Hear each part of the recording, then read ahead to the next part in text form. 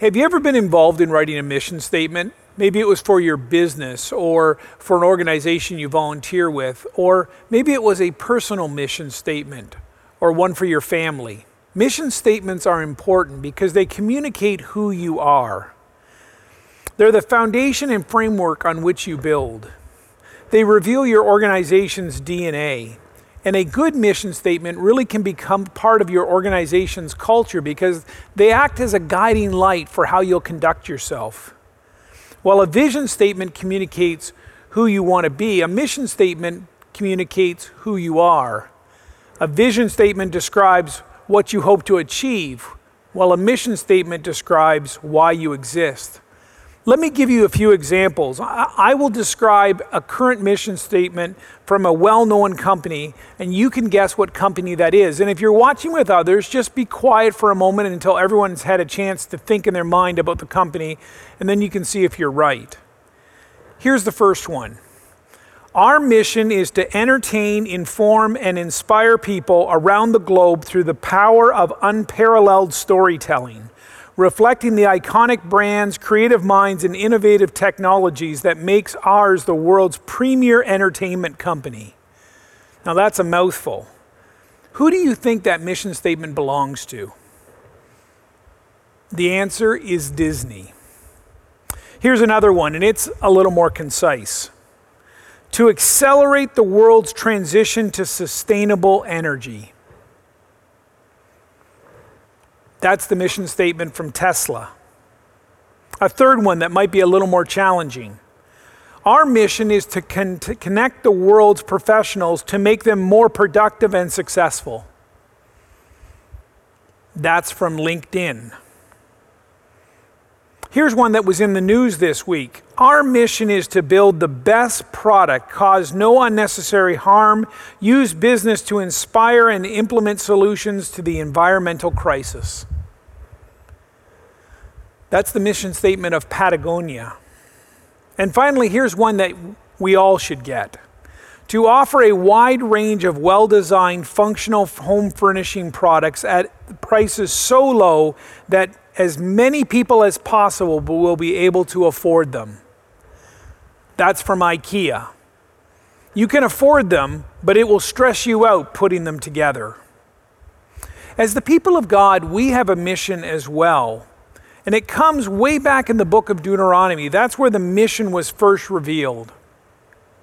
Deuteronomy 6, 4, and 5 says, "Hear, O Israel, the Lord our God, the Lord is one. Love the Lord your God with all your heart and with all your soul and with all your strength."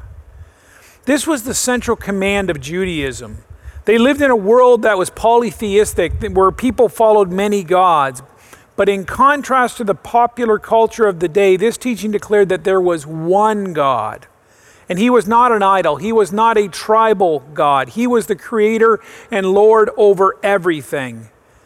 And then it goes on to describe the mission. Love the Lord your God with all your heart and with all your soul and with all your strength.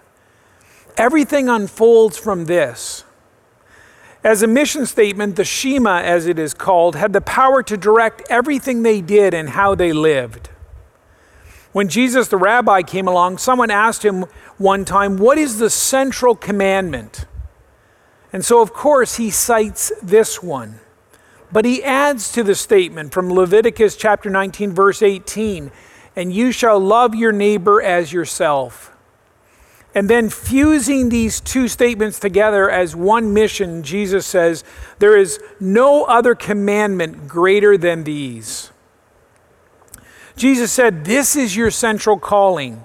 Love the Lord with everything you've got. Don't hold anything back. Your entire life should be a gift of love to God. And that love for God will be evidenced in the way that you relate to and love the people that God has placed around you." Last week we started to unpack the words of Jesus and ponder, what does it mean to love God with all your heart? And today we come to the second part, loving God with all of our soul.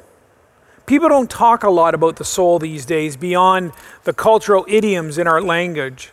We say things like, "God rest their soul," or "I won't tell a soul," or "confession is good for the soul."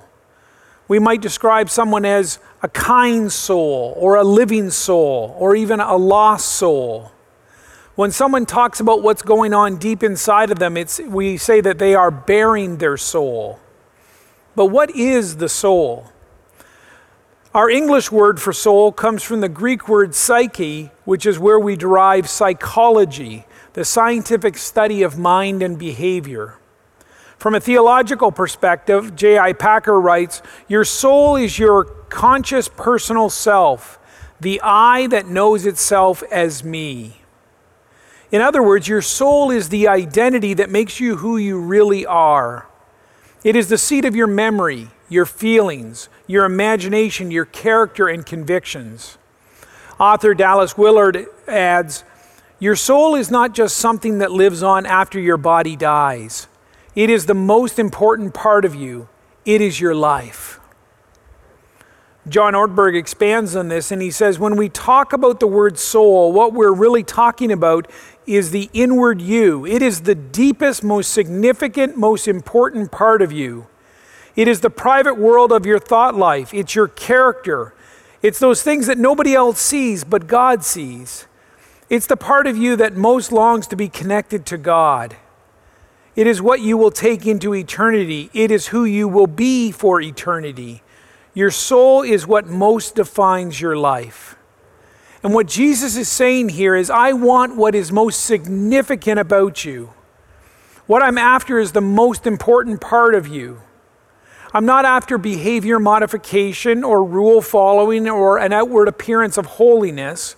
What I want most, Jesus said, is for your soul to be marked by a sold-out love for God. And this gets to the heart of who we are and why we exist as Christians and as a church. And that's simply to help people love God with all their soul, to love God more and more, to love God with all that you are. And if you're going to do that, then you're going to need to value the soul and guard the soul, so that you can love God with all your soul. Let's start with the value of the soul. Your soul is of incredible value, and here's why. Your soul is created in you by God. Grasping this is of huge importance in knowing who you are and why your life is of such great value.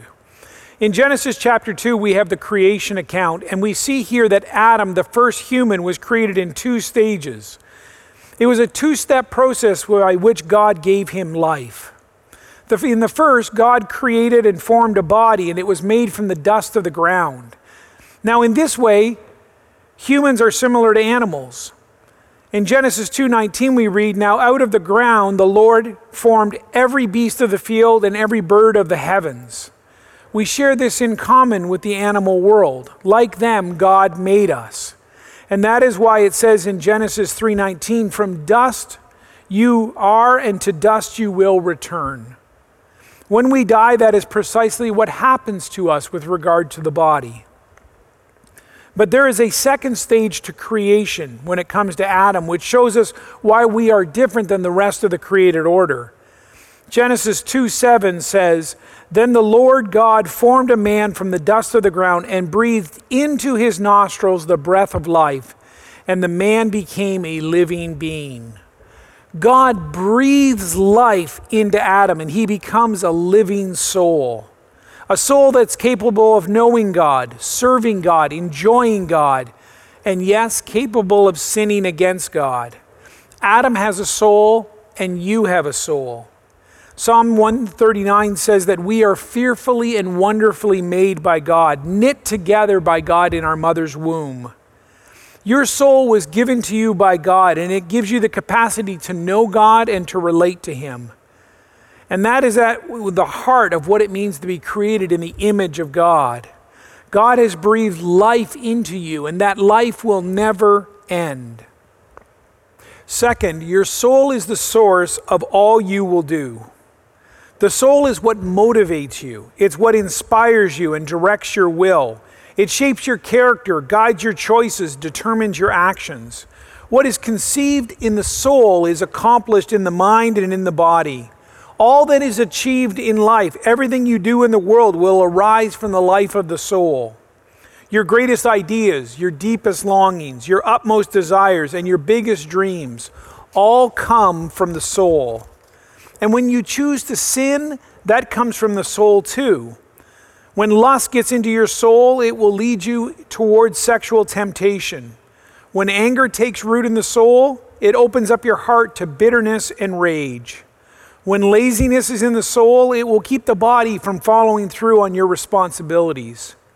And when pride makes its home in your soul, you will fall to the greatest temptation of all, which is to push God out of the center and to crown yourself as the Lord of your life. Sin begins in the soul. The problem is not out there, it's in here. Jesus says in Mark chapter 7 that from within a person comes evil thoughts, sexual immorality, theft, murder, idolatry. All these evil things come from your soul. What sticks in your soul gets lived out in your life. Pastor Colin Smith offers this illustration. If your soul was really pure, then when temptation comes along, it would be like a fried egg on a Teflon pan. It would slide right off. You may think to yourself, well, my temptations come from my body, or from my circumstances, or from the people around me, or maybe even from the devil. But the real problem lies in the soul. For better or for worse, your soul is the source of all that you will do. Third, your soul is valuable because your soul will last forever. In Matthew 10:28, Jesus says, "Do not fear those who kill the body, for they cannot kill the soul." Your life had a beginning, but it does not have an end. One day, your body will die and be laid in the ground, but your soul will live forever. Your soul has an endless life, and that's why it is so valuable and important. Some of you are trying to decide if you're going to follow Christ, knowing how costly it is. You need to know what's at stake.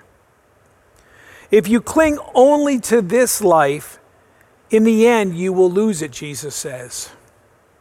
But if you lose your life to me, you will save it. American evangelist D.L. Moody once said, "Someday you will read in the papers that D.L. Moody of East Northfield is dead. Don't you believe a word of it. At that moment I shall be more alive than I am now. I shall have gone up higher. That is all, out of this old clay tenement into a house that is immortal." In Luke 16, Jesus tells the story of a poor man who died and was carried by the angels to Abraham's side. And in the story, there's also a rich man who dies and ends up in Hades in torment. And he looks up and he sees Abraham far off and the poor man at his side. Now both men have died. Their bodies were buried on their earth, but their souls had an eternal destiny. And the point is very simple. Death takes life from the body, but not from the soul. When you die, your soul goes to one of two places. One is a place of great joy in the presence of God. The other, according to Jesus, is a place of great torment because it is away from the presence of God. And there is a gulf fixed between them.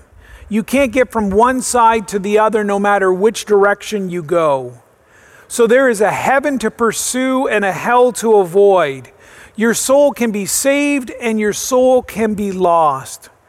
To save your soul is the greatest joy, and to lose your soul is the ultimate disaster because the soul will last forever.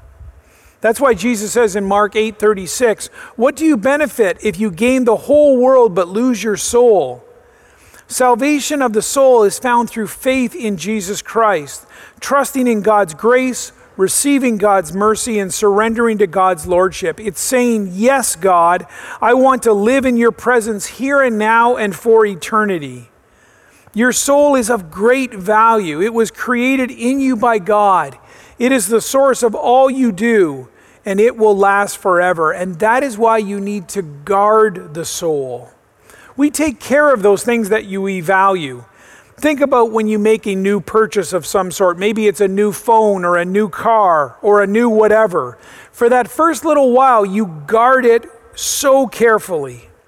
You don't want to get a scratch on it. You protect it from the weather. You make sure you don't lose it. You put it in a safe place.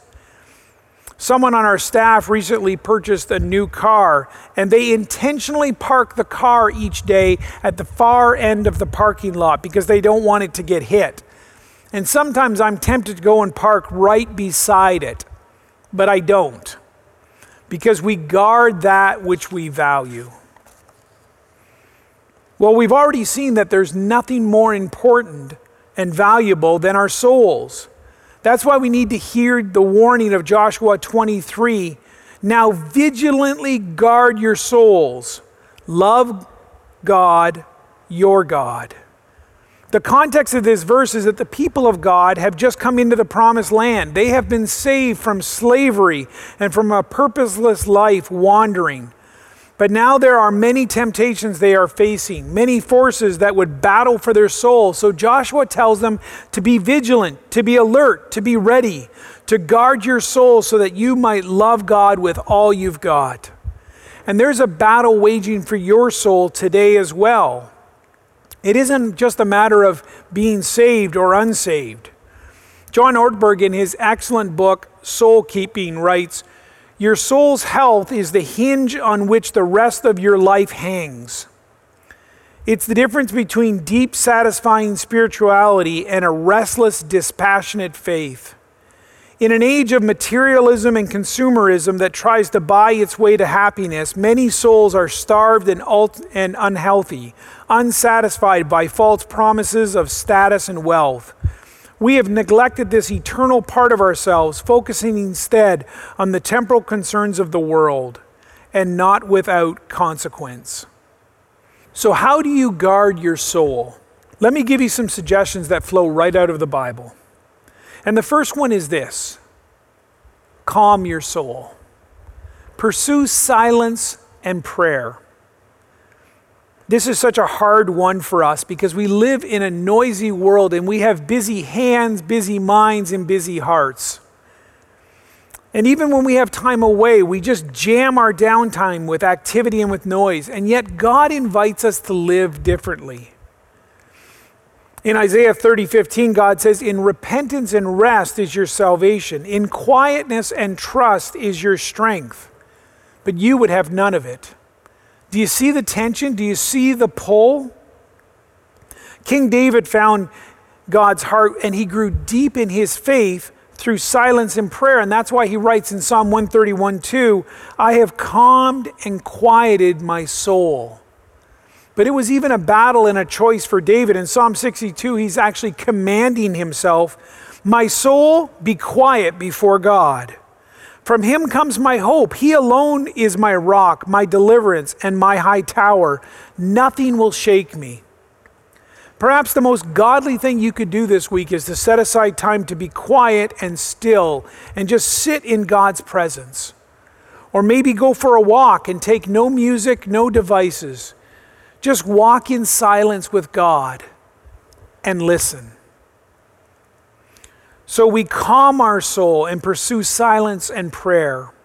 Second, nourish your soul. Feed on biblical teaching and meditation. I think Ortberg is right. So many Christians are spiritually starving. Our souls are malnourished because we're not feeding on God's word. In 1 Peter 2:2 it says, "Like newborn babies, long the pure milk of the word, so by it you may grow in respect to salvation." Bread sustains your body. The word of God sustains your soul. Our souls need constant nourishment. So there are more ways to feast. So the more ways you can feast on God's word, the better. So simply read the Bible. Push through the boredom and busyness that keeps you away and develop a pattern and a rhythm and an appetite to feast on God's word. If you're not a reader, listen to it. There are some great apps you can download to help you with this. You could also study the Bible for yourself. God doesn't want to keep his word a mystery to you. He longs for you to know it and to understand it. It is his primary means of communicating to you. Memorize scripture. Now you may think, I can't memorize, but you can. Just keep it simple. And take your time and take it one verse at a time. Just meditate on that verse.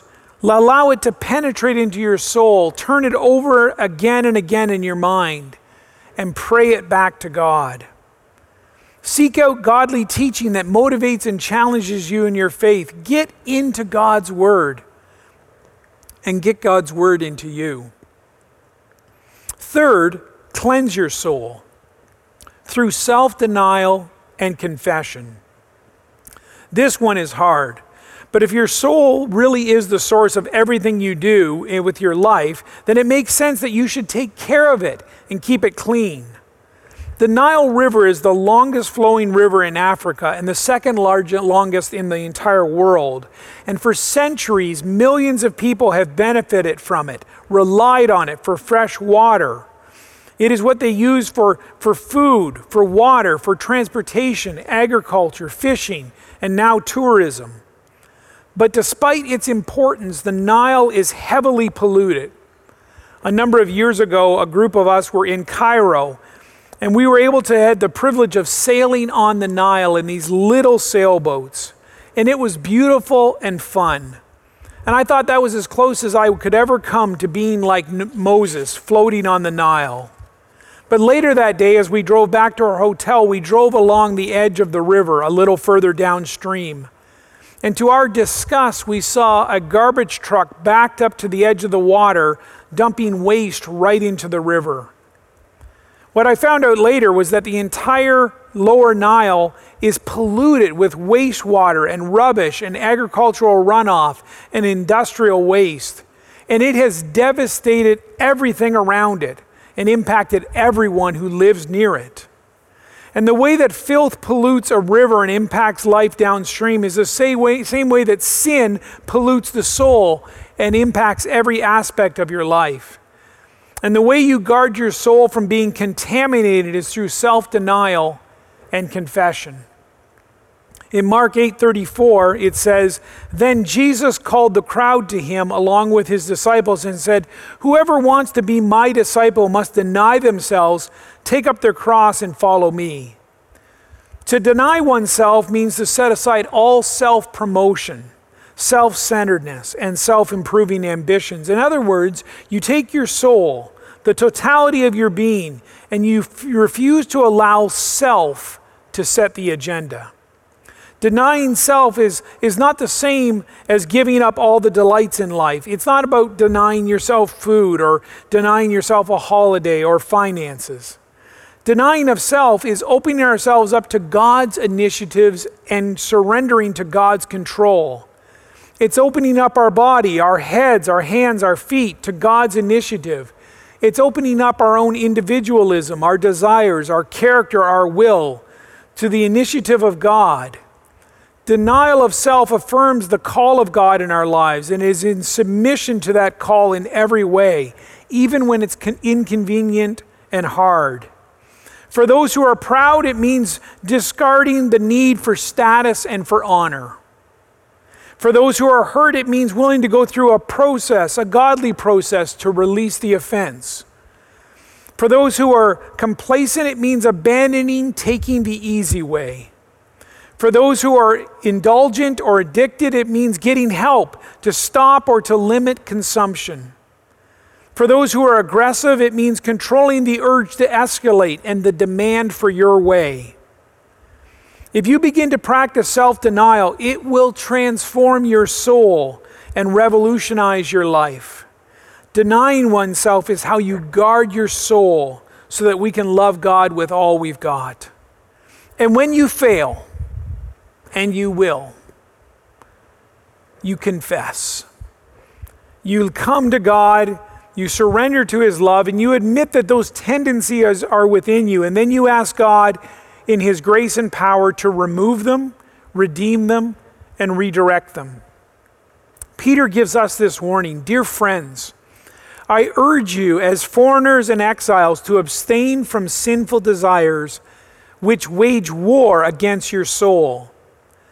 Cleanse your soul through self-denial and confession so that you might live differently and free.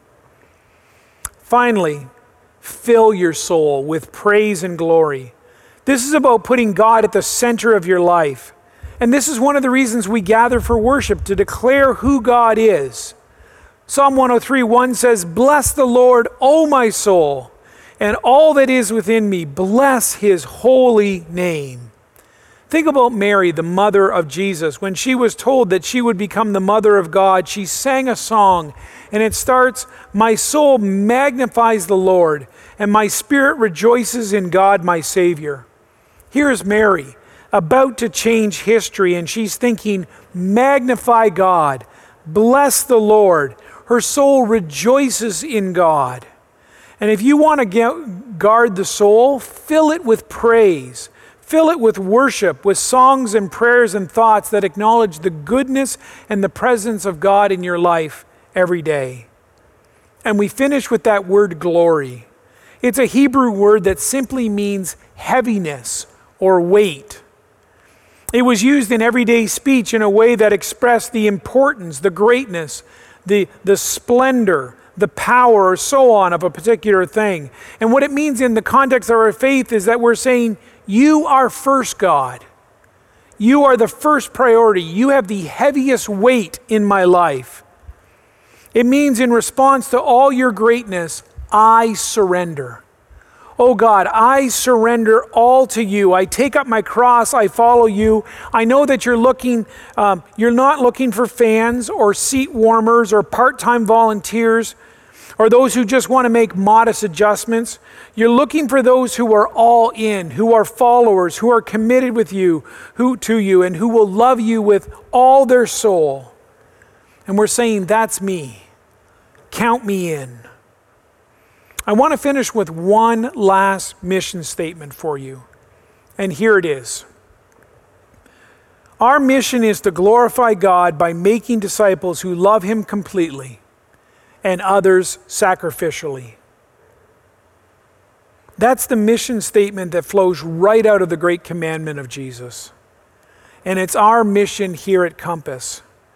And I pray that it's your mission too, as a follower of Jesus and not just a fan, because a mission statement communicates who you are and why you exist. It's the foundation and framework on which you build your life.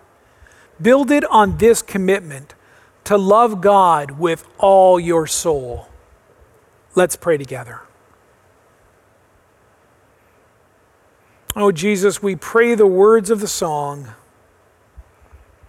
all to Jesus I surrender. All to thee I freely give. I will ever love and trust you. In your presence daily live. I surrender all. I surrender all. All to thee, my blessed Savior. I surrender all. Amen.